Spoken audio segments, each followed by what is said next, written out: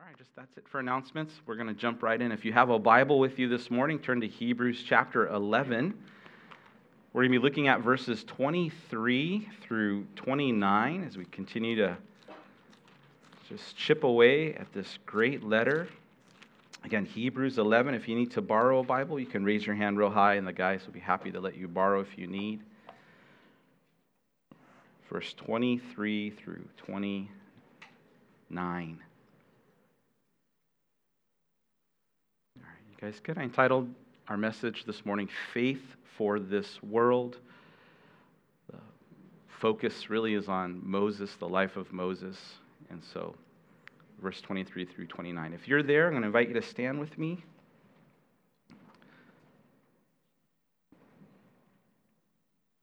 Scriptures tell us that by faith, Moses, when he was born, he was hidden 3 months by his parents, because they saw that he was a beautiful child, and they were not afraid of the king's command.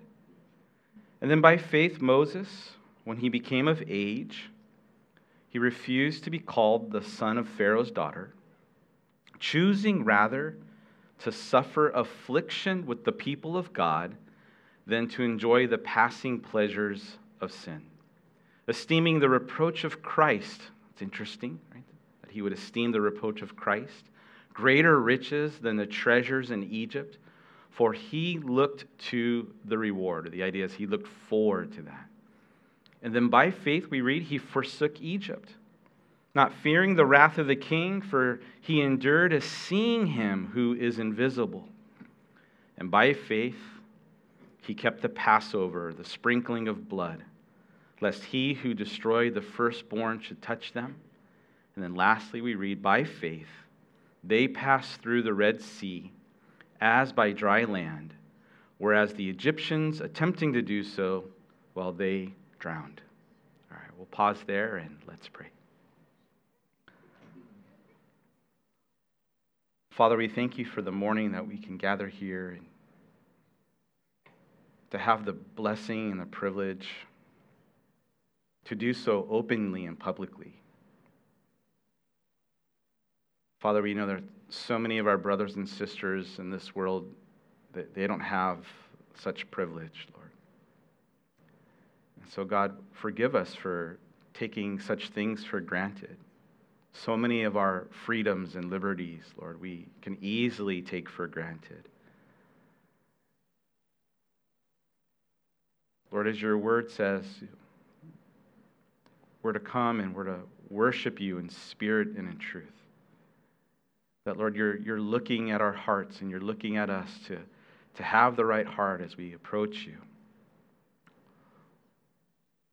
Or to know that what we're doing today is more than just the processing of information, the recollection of history and the studying of words in Scripture. But, Lord, there's a spiritual part where you're speaking, you're revealing, you're comforting, you're rebuking, you're correcting. And so, Lord, we pray that we would yield to what your Spirit wants to do. That more than just an intellectual exercise, Lord, that you would transform us from the inside out.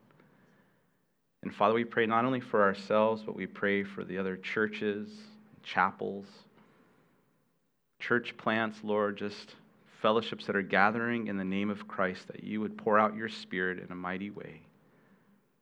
Lord, that you would bless the churches today. And we thank you by faith for how you'll speak, how you'll move, and Lord, and how we'll grow. So we commit our time to you in Jesus' name. Amen. All right, would you take a moment and say hello to someone, and then you can have a seat.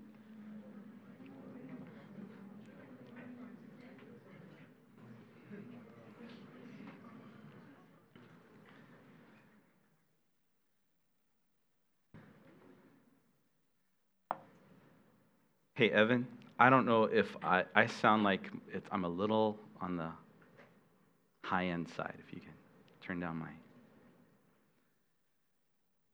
Well, these verses cover some highlights from the life of Moses, and I trust with you that God has a word that he wants to speak to our life today. The the unnamed author of Hebrews has been providing this historical examples of real people who trusted God by faith. And his aim, if you remember, was to encourage the reader, of course, encourage us, that we too can trust God by faith, and that from the beginning, that is what God had desired, that this wasn't all of a sudden a new concept, that just because they came to Christ and they came to understand that Jesus was the Messiah, and now all of the furniture and all of the fixtures and all of the tangible things, if you will, that they were used to, the writer is saying, listen, you don't need that anymore. That was temporary.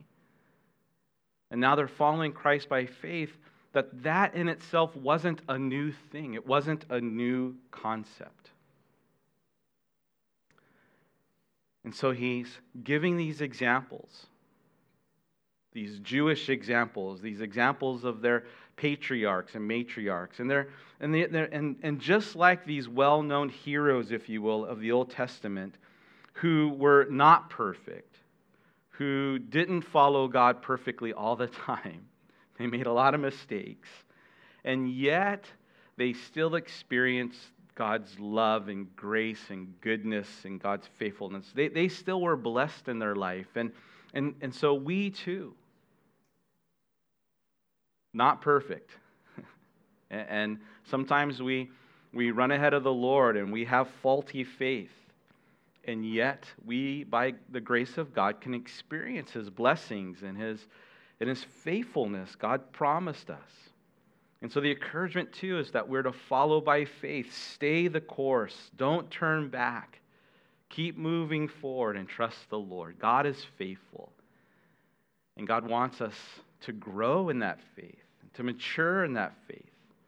We talked before how faith is like a muscle. It can be stretched. It can get stronger.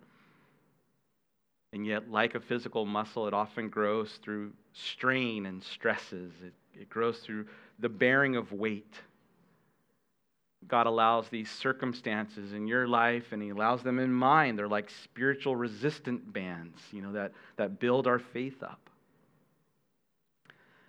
And so the writer is wanting to encourage us. Encourage us to follow the Lord and follow Christ and keep going. And He provides these examples. And we looked at in depth a number of them, beginning with Abel, Adam and Eve's son. He's murdered by his own brother Cain.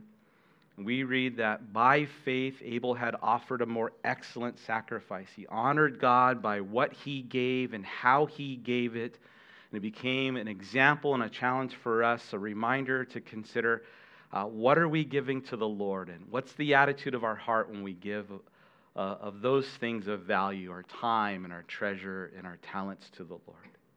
Then we looked at Enoch. And we're told simply that by faith, Enoch walked with God. He pleased the Lord. And we talked about how faith isn't only in the grand things, but it's also in the daily grind. The faith of just following the Lord every day, getting up and following the Lord, dying to our old self. It's a consistent walk with Jesus every day, that kind of faith. And Enoch modeled that for us. And then by faith, we're told Noah, he was warned and he worked. And we too are reminded of how our work is a form of worship, and our work is a form of witness. And God uses those things. And our faith, if you will, follows us to the workplace, and it follows us to school, and it follows us in all of our endeavors. It's not just something we do on a Sunday morning or a Wednesday night. And we were challenged to consider, even as Noah was building this thing, what are we building in our life? What are we investing in? And what does it mean for our families? What does it mean for others?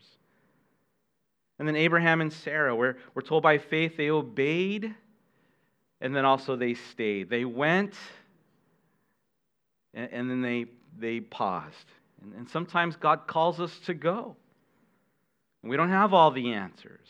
We have more questions than we have answers, and yet God says, I want you to go. I want you to take a step of faith. And in that we should be encouraged to know, okay, well, we have God and we have His Word. We have everything that we need. Let's go. And yet sometimes God calls us to stay. We want to go. We're done with this. And yet the Lord says, hey, just wait on me. And patience is a form of faith. To trust the Lord even when God puts you on pause. As that song often, the lyrics of that song go, that God's working in our waiting. And then each of Israel's patriarchs, we went through 4 of them, kind of in rapid succession, taught us about faith. Abraham, once again, entrusting the thing that we love the most to the Lord, surrendering that to the Lord. And then Isaac, to trust God's will for our family. And to know that even in our messes and even in our dysfunction, and maybe we didn't have the Grace family life, but God's still at work, and God promises that He can redeem and restore those years, to make beautiful things from broken lives. And Jacob, we're told that when he was dying, he blessed not only his own kids, but his grandkids. To entrust our families to the Lord. You remember, he switched his hands. It was unusual. It wasn't the culture, and how we can have faith even when it's countercultural.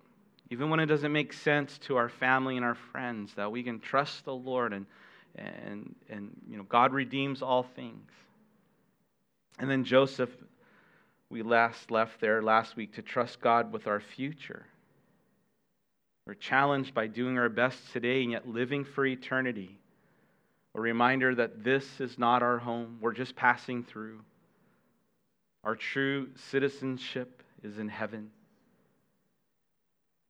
And so each person's story really is a treasure chest of life lessons. There's much more than what the writer of Hebrews brings out, but he wants to make these points for us of trusting God by faith and what it meant then for each individual. And now here the writer brings yet another Old Testament figure who, once again, like Abraham, especially to the original audience, would need really no introduction. And if you're not familiar with the life of Moses, I want to encourage you, give you a homework assignment this week sometime to go to the Old Testament, to the book of Exodus specifically, and you can read about his birth and the things that happened with Moses and through Moses and with Moses. Moses held a unique role and relationship with God. God would say of Moses, there is a prophet like no other. Others hear from me, but I, like a person speaking face to face, that's how I interact with Moses. I mean, Moses was able to have a cup of coffee with the Lord, if you will. His relationship was unique. He's in one sense, Israel's first historian. It's Moses, through the inspiration of the Spirit, writes the first 5 books of the Bible, the Pentateuch. And there are great things to learn from his life. But the writer brings us in these several verses to just some key things. And so this morning I want to draw out 5 of them with you, 5 lessons of faith that I just want to share with you this morning. We read in verse 23, I draw your attention back there, it says, by faith Moses, when he was born, was hidden 3 months by his parents. And so really as we're introduced to Moses, really the faith is not of Moses as a baby, but more about his parents. That account is found in Exodus chapter 2. It takes place decades following the death of Joseph and his brothers, that generation that was living in Egypt, who had grown, and yet the Bible says they passed away, and along with them was also the king of Egypt, or the Pharaoh that had given so much favor to Joseph and his family. That whole generation is gone. And then we read in Exodus 1:8 that there is a new king in Egypt. There's a new Pharaoh, and he doesn't know Joseph. He doesn't know the family line. He doesn't know or appreciate the historical connection of the Israelites living in Egypt and what it meant for them. It's like getting a new boss or a new teacher, and They don't know you, they don't know history, and they're terrible. And so this new Pharaoh came to power, and he's terrible. One of the things we find out very quickly is he seems to have some insecurity issues. He's threatened by this large number of Hebrews that are living in the land.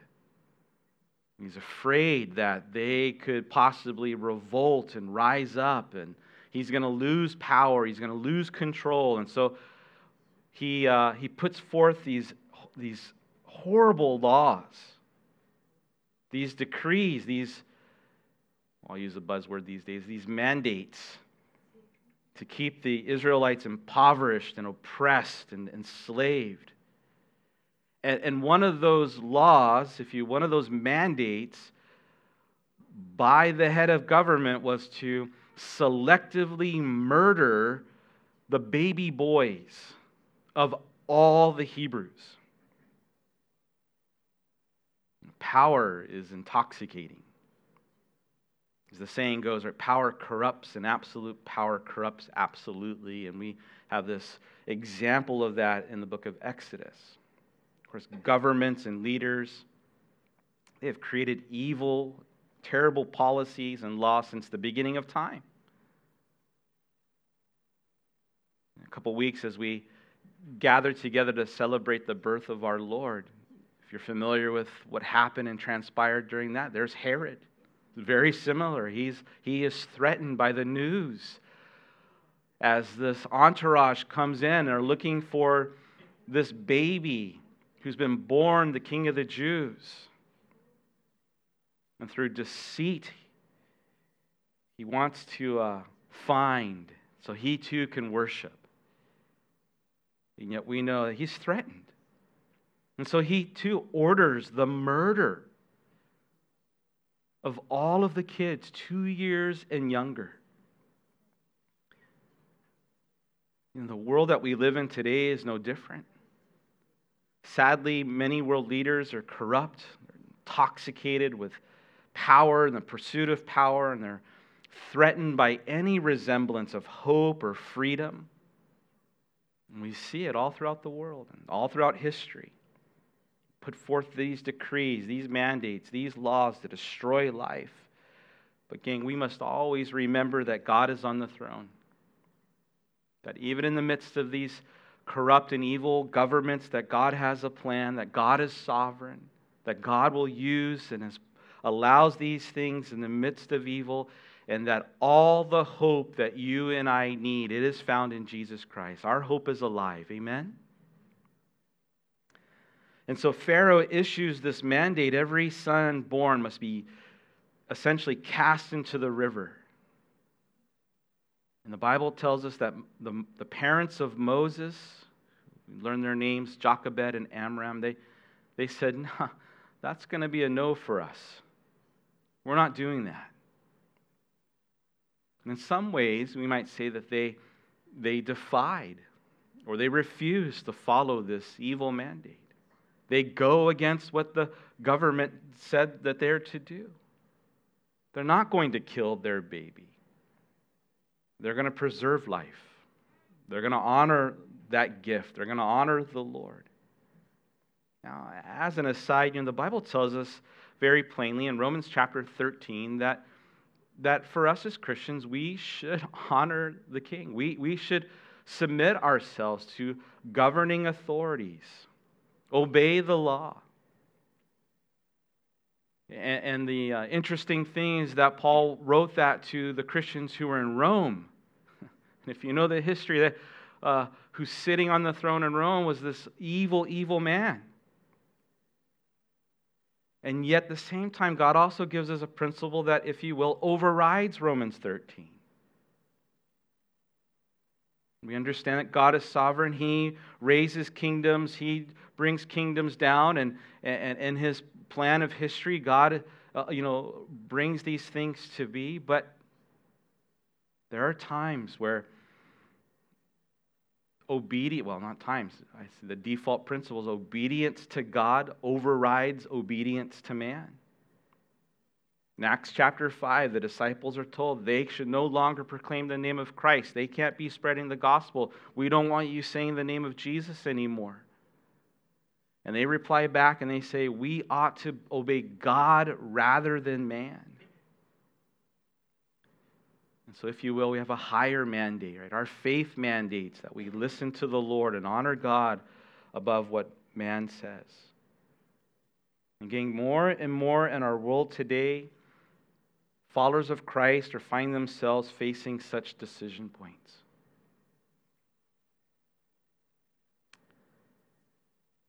I imagine that we need to decide what we're going to do if that decision point ever comes our way. Well, Moses' parents aren't going to kill their baby. The Bible calls him a beautiful child. When they see him, he's a beautiful child. In the original language, it just means he was a good baby. It's interesting to use the word beautiful. I've seen some beautiful babies lately. Caleb and Bella just had their baby, a beautiful little baby. Hudson's had a baby, and Renee guys had a baby. Our church is growing. It's awesome. When our son Noah was born, our firstborn, I thought he was beautiful. And then years later, we're looking at baby pictures, and we realized, he's a baby. He was a baby. And I got permission. We've teased him before. And I should have picked up on it too when we were showing his pictures around. People were like, "Oh, yeah, that's a baby, you know, that's a baby boy right there." Like, yeah. No, every child is beautiful in the eyes of the Lord. Every life has worth and value. The world today, again, like leaders today, they have a warped, evil definition of life. Blindly ignore the fact that life begins at conception, that a baby in the womb is a life. No one has the right to take that life, to take a life of another. Maybe you've seen some of these memes floating around, especially on Christmas, right? The first person to recognize the Savior was a baby, right, in womb. You remember when Elizabeth and Mary end up meeting up, and Elizabeth, she's like, "Oh, the baby inside me, jump for joy." Christians, we need to pray for the United States. We need to pray for Japan. And abortion is wrong. We're fearfully and wonderfully made in the image of God. And God declares that life is beautiful. And so we must do what we can to protect and preserve life. And so by faith, the parents, they wanted to honor God and His word, even when it was against the orders of the king. And we're told they weren't afraid. They're not afraid of the king's command. The idea that they're not afraid of what was going to happen to them. God has given us a spirit not of fear, but one of faith, the Bible says. And so from this example, we learn that by faith we should, and I would maybe even add we must honor the Lord. We have to obey God and His word above the decrees of this world. And there are times where we're going to stand up for what is right and stand for what is right, what is true.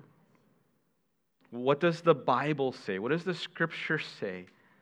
Even when the world says the opposite, and the world often does, and even when the world demands the opposite, and the world is increasingly demanding the opposite. Because when we compromise our obedience to the Word, we weaken our impact of the gospel. We forfeit our blessings. Now, we also understand that God is gracious and forgiving, God restores and God redeems, and all of these things. And so we're encouraged, we're challenged by the faith of Moses' parents. And then verse 24, we read, by faith, Moses, when he became of age, he refused to be called the son of Pharaoh's daughter, choosing rather to suffer affliction with the people of God than to enjoy the passing pleasures of sin, esteemed the reproach of Christ greater than the riches, greater riches than the treasures that were in Egypt, for he looked to the reward, the payout. the dividend. The account in Exodus tells us that when Moses turned 3 months old, that his parents put him in a small basket, this little mini ark, and they set him afloat on the river. And in one sense, by faith, they were trusting God and entrusting God, much like Abraham. Here's my kid, Lord. I'm going to take care of my son. And trusting in His providence, and God would do what God thought best.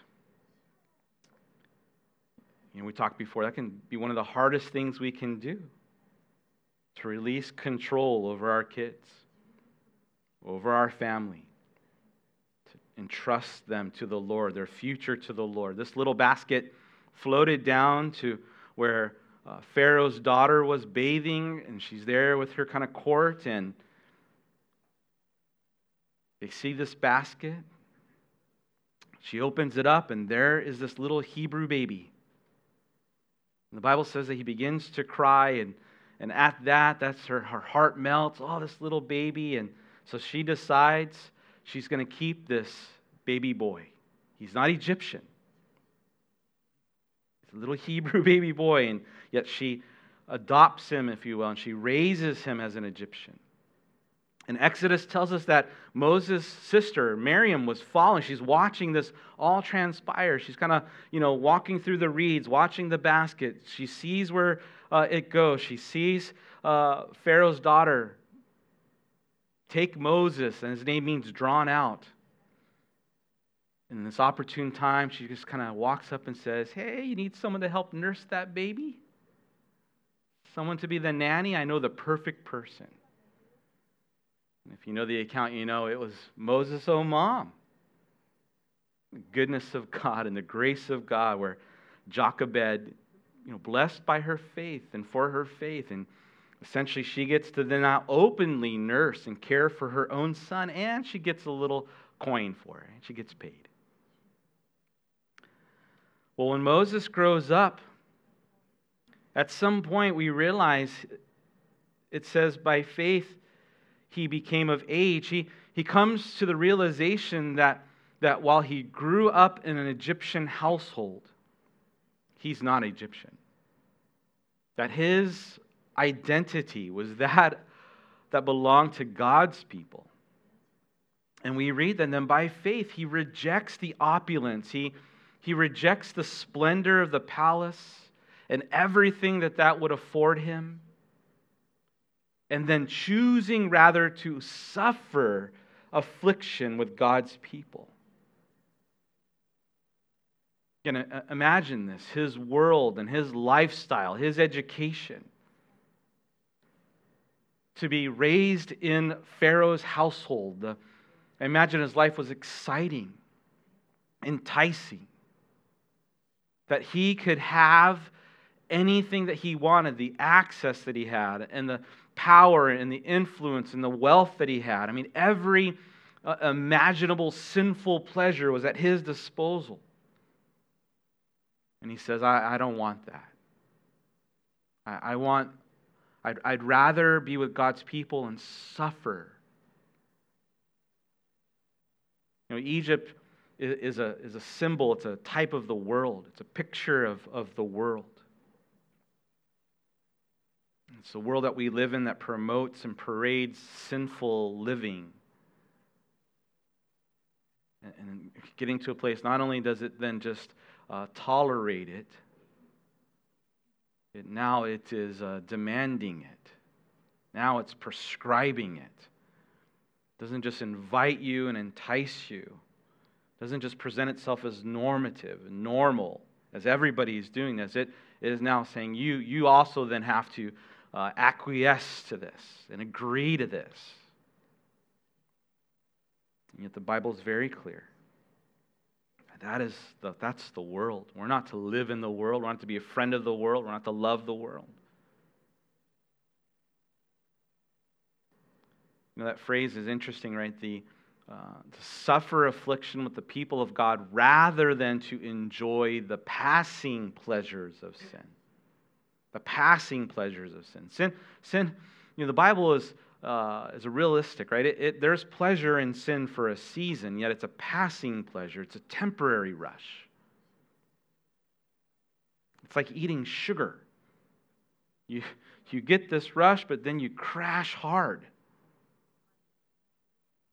The Bible says that the end of sin is death, that the wages of sin, the outcome of sin, it's death, Romans 6:23.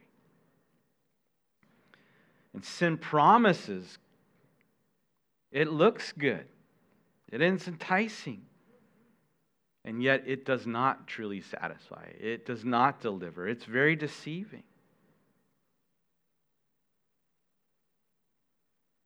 Right? It leaves you hollowed in your heart. It leaves you shallow in your soul. It deceives us and warps the way we think.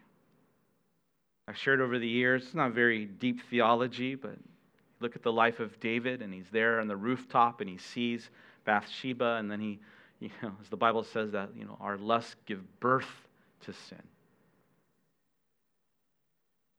And he just rejects common sense. He rejects a warning, and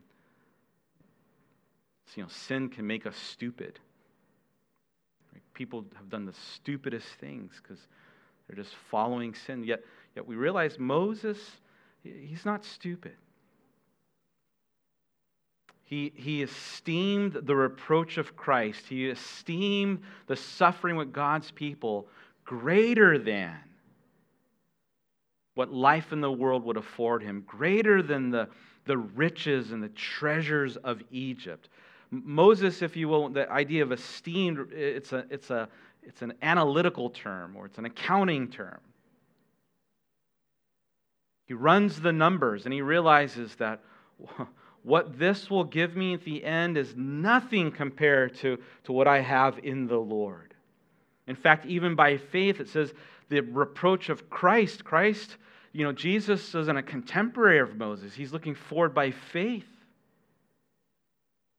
And to know that even what awaits him on the other side of eternity is so much greater than anything he can experience on this side of heaven. The Apostle Paul, had the same calculation. He came to the same conclusion in his running the numbers. And he writes to the Philippians in chapter 3, and he says, "Indeed, I count. I've tabulated.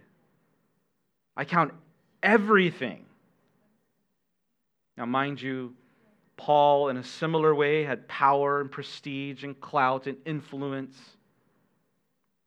He had religion.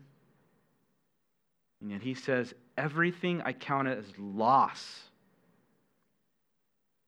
because of the surpassing worth of knowing Jesus Christ my Lord. And for his sake, I have suffered the loss of all things, and I count them as trash.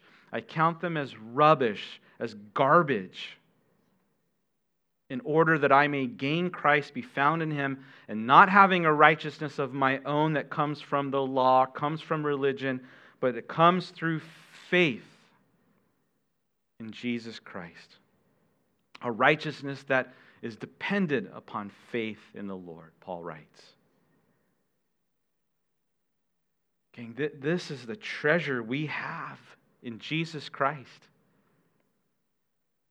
And to realize that it exceeds any earthly reward, any earthly gain or stock or cryptocurrency or whatever you might be investing in on this side of heaven that you could ever own, that you could ever pursue. The Bible says it's like a pile of garbage compared to what God has for you, compared to knowing the Lord. And isn't it amazing? Even if we suffer, even if we're hurting,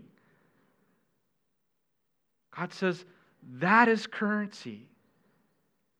Paul writes to the Corinthians, says that even our present suffering is working for us this eternal weight of glory. Paul writes to the Romans and says, he doesn't even consider the sufferings of this present time to be worthy to be compared to the glory that awaits us. And so number two, encourage and challenge that faith provides us then the key for contentment in this life. And then essentially living for what truly matters, to be investing, if you will, in the bank of heaven. We've talked about that before over the years. That you do not, and I do not want to cheat ourselves and settle for anything less than what God desires for us. And it's then through faith that we have this lens that enables us to see that reality.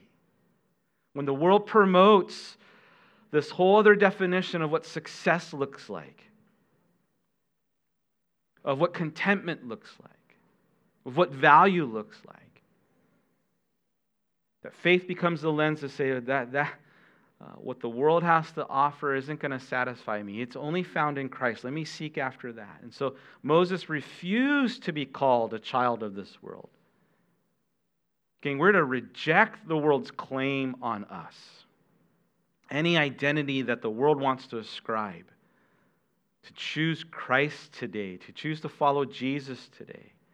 And yes, it will mean, those who desire to live godly in Christ Jesus, we will suffer persecution. It will hurt. There will be times where people will mock you and scoff at you and unfriend you. And knowing what God has promised you doesn't compare to whatever this world has to offer. It is trinkets compared to the treasure that God has waiting for you. And Moses suffered, and his people suffered. And when we do, it can become a reminder that greater things are coming. A reminder that God's using that. Those are the building blocks to the investment for this greater weight of glory that awaits us. Verse 27, we read, by faith he forsook Egypt.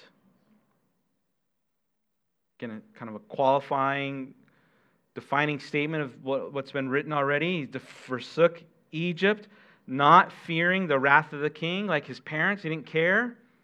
Why? For he endured. It enabled him to run his race. He saw him who's invisible. He sees the Lord. He's locked onto that. And so we can write it this way in number 3, that by faith we can forsake the old life. Similar to what we talked about just before. Moses again had a ton going for him. Wealth and position and power, his family name. Sky was the limit. Even as a foreigner, he's set for life. And yet he gave it up all because he had a higher calling. God called him to something. Recently in the news in Japan, Princess Mako, she, if you didn't know, she is no longer part of the royal family. So she was the princess, and yet she married a commoner and willingly gave up her royal status. Her official title was Her Imperial Highness Princess Mako. And that's what she was known as until October 26th of this year. Now she's Mrs. Kei Komura. She left it for love. Said, I'm done. Moses left everything for a greater love and a calling. God came to him and God told Moses, Moses, you grew up in this for a season, but that season is done. That was your old life. I'm calling you to a new life. You're to leave behind the old life and all the old titles and all the old accolades. And as the saying goes, it took 40 years for Moses to become a somebody growing up in Egypt, and then it took another 40 years for him to learn to become a nobody. And then the last 40 years of his life to realize that God can take a nobody and make them a somebody for God's sake. And so by faith, Moses followed that calling. And he endured. He endured that long season of transition, of training. He was being prepared to become a leader that God wanted him to be so that he can go and lead others to become followers of God. Okay, when God calls you, all of us are called first to leave the old life, to repent, to turn away from our old life, to turn away from the world. We're called first out of the world and away from our old life to come to Him first. And the beginning of that is then to leave behind and forsake the old. We can't linger in our old life. We can't try to live in our old sinful ways and expect that God is going to bless us or expect that God's going to move us forward. And perhaps God is calling you to forsake something today. That what God has for you next, God's saying you need to leave this behind now in the name of loving the Lord. And for some of you, it may look like Moses. You have this sense of calling that God's changing your season, or the chapter's changing, or this chapter is going to close and a new one's going to open. And God's saying to you, be ready. I encourage you in the Lord, be ready. How will you pursue the Lord this coming season? And so by faith, he forsakes the old life, and by faith we too can forsake the old life and leave that behind. And then verse 28, it's the counterpart of that. It says, by faith he kept the Passover, the sprinkling of blood, lest he who destroyed the firstborn should touch them. And so by faith, Moses kept the Passover. Oh, forgive me, this is the interlude. It's not the counterpart. I'll get to the counterpart next point. Sorry. Our faith in Christ, here's how I summarize it, and it means a lot of different things, but our faith in Christ provides, if you will, us protection. Ephesians chapter 6, verse 16. Paul's describing our armor, the armor of God. And so in Ephesians 6:16, we're told to take up our shield of faith. It's our faith that helps to protect us. And specifically in context, the idea is spiritual battle and the enemy who fires his fiery darts at us. But it begins with salvation, deliverance from the wrath to come, deliverance from judgment. And so here we're reminded of that. Again, the account goes on to say that time after time, Moses would go to Pharaoh and say, hey, I'll paraphrase, hey, bro, you got to let my people go.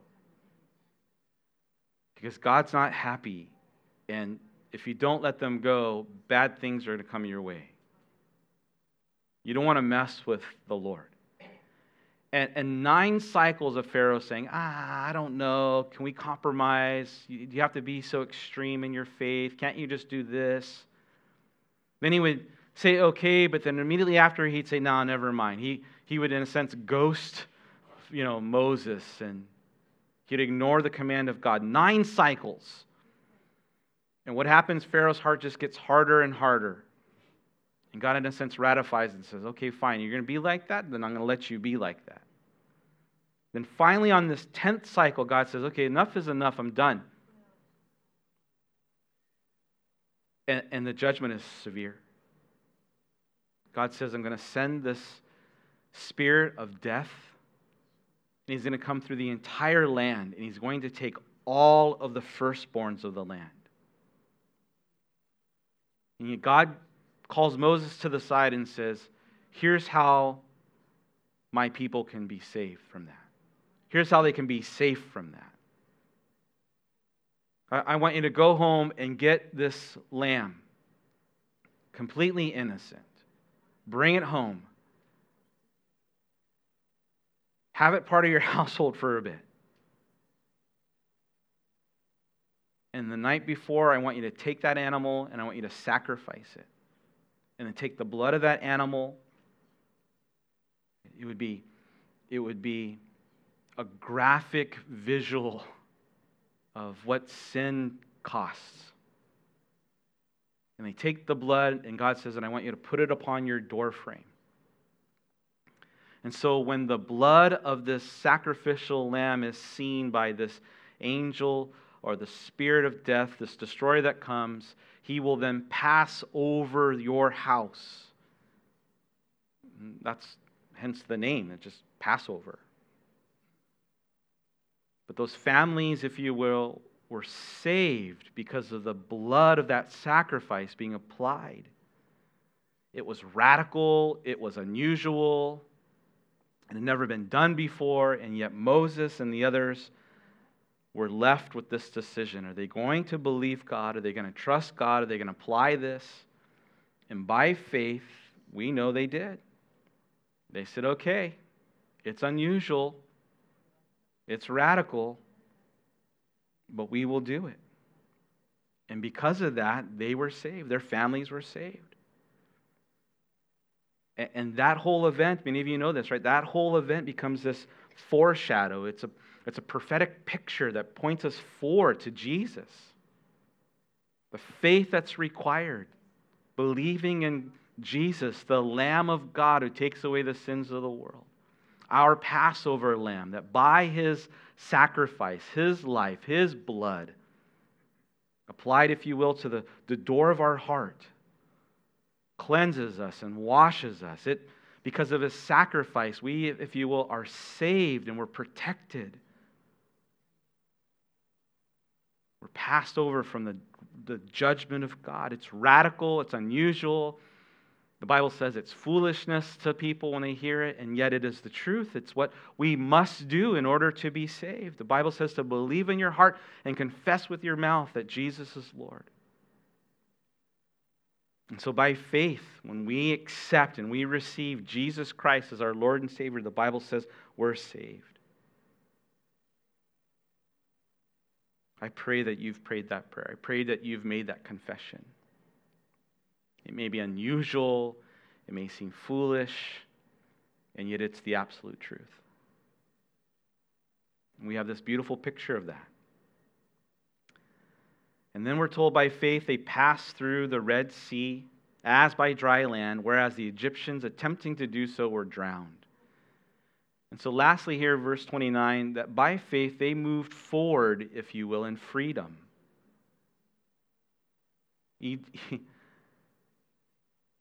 Exodus tells us that Egypt would reluctantly let them go. And yet, when they go, even after all that happened, the enemy will pursue them. And when we come to faith in Christ, we're new creations. The Bible says all the old things have been done away. We're a new creation, right? The old life is gone, and yet the enemy of our soul, our old nature, is still there. And it still pursues us. It still tries to have dominion over us. That's why the Bible says to reckon the old nature dead. We're to die to ourselves every day, pick up our cross and follow the Lord. It's our spiritual battle. God led this massive group of 1 million+ people to the Red Sea. And miraculously, God parted the waters, created this channel, this corridor for all of these people to cross over, as we're told here, on dry ground. The Egyptian army, if you remember the account, they're in pursuit, them and their chariots. And they're in hot pursuit of the people.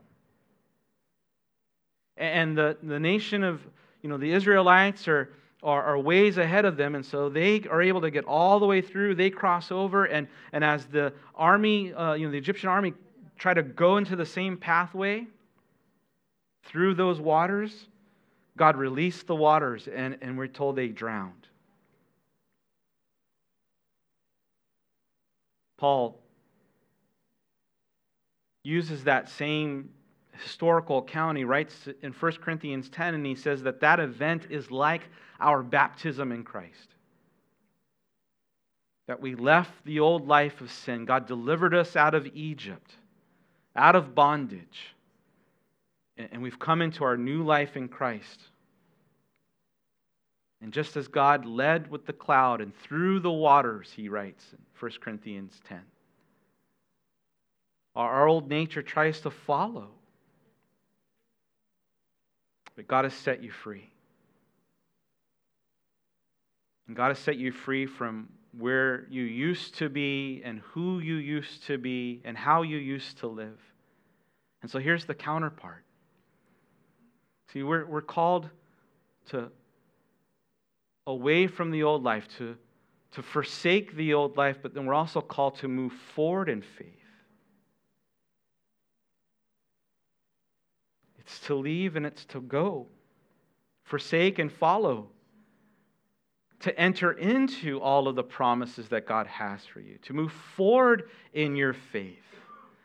And it's not freedom then to sin again, right? It's not freedom to do whatever we want. It's freedom from sin. It's freedom from the bondage of our old life. Faith that enables us to move forward and apprehend all that God has for you. Some of us, perhaps, you've been set free, but you're still just standing on the shore. And God's calling you to move forward in faith and to grow in faith and to strengthen your faith. And you need to know that your past is forgiven.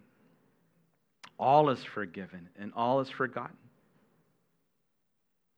Everything you need to move forward, God has provided. You just have to pass through whatever God's brought you to. You are released. You are free. Move forward in what God has called you to do. That's our word for this morning. Let's pray. Father, thank you. Thank you for these lessons of faith and life we glean from Moses. God, I do pray that these things are encouragements, they're challenges for us. Lord, I trust that at least one of these things, it's a word for somebody here. God's called you out of your old life. Don't dwell there anymore. God's changed your address. So don't go back. Don't live there anymore. You've been set free and free not to then to go to sin and not to, or not even just to stand still, but God's called us to move forward by faith.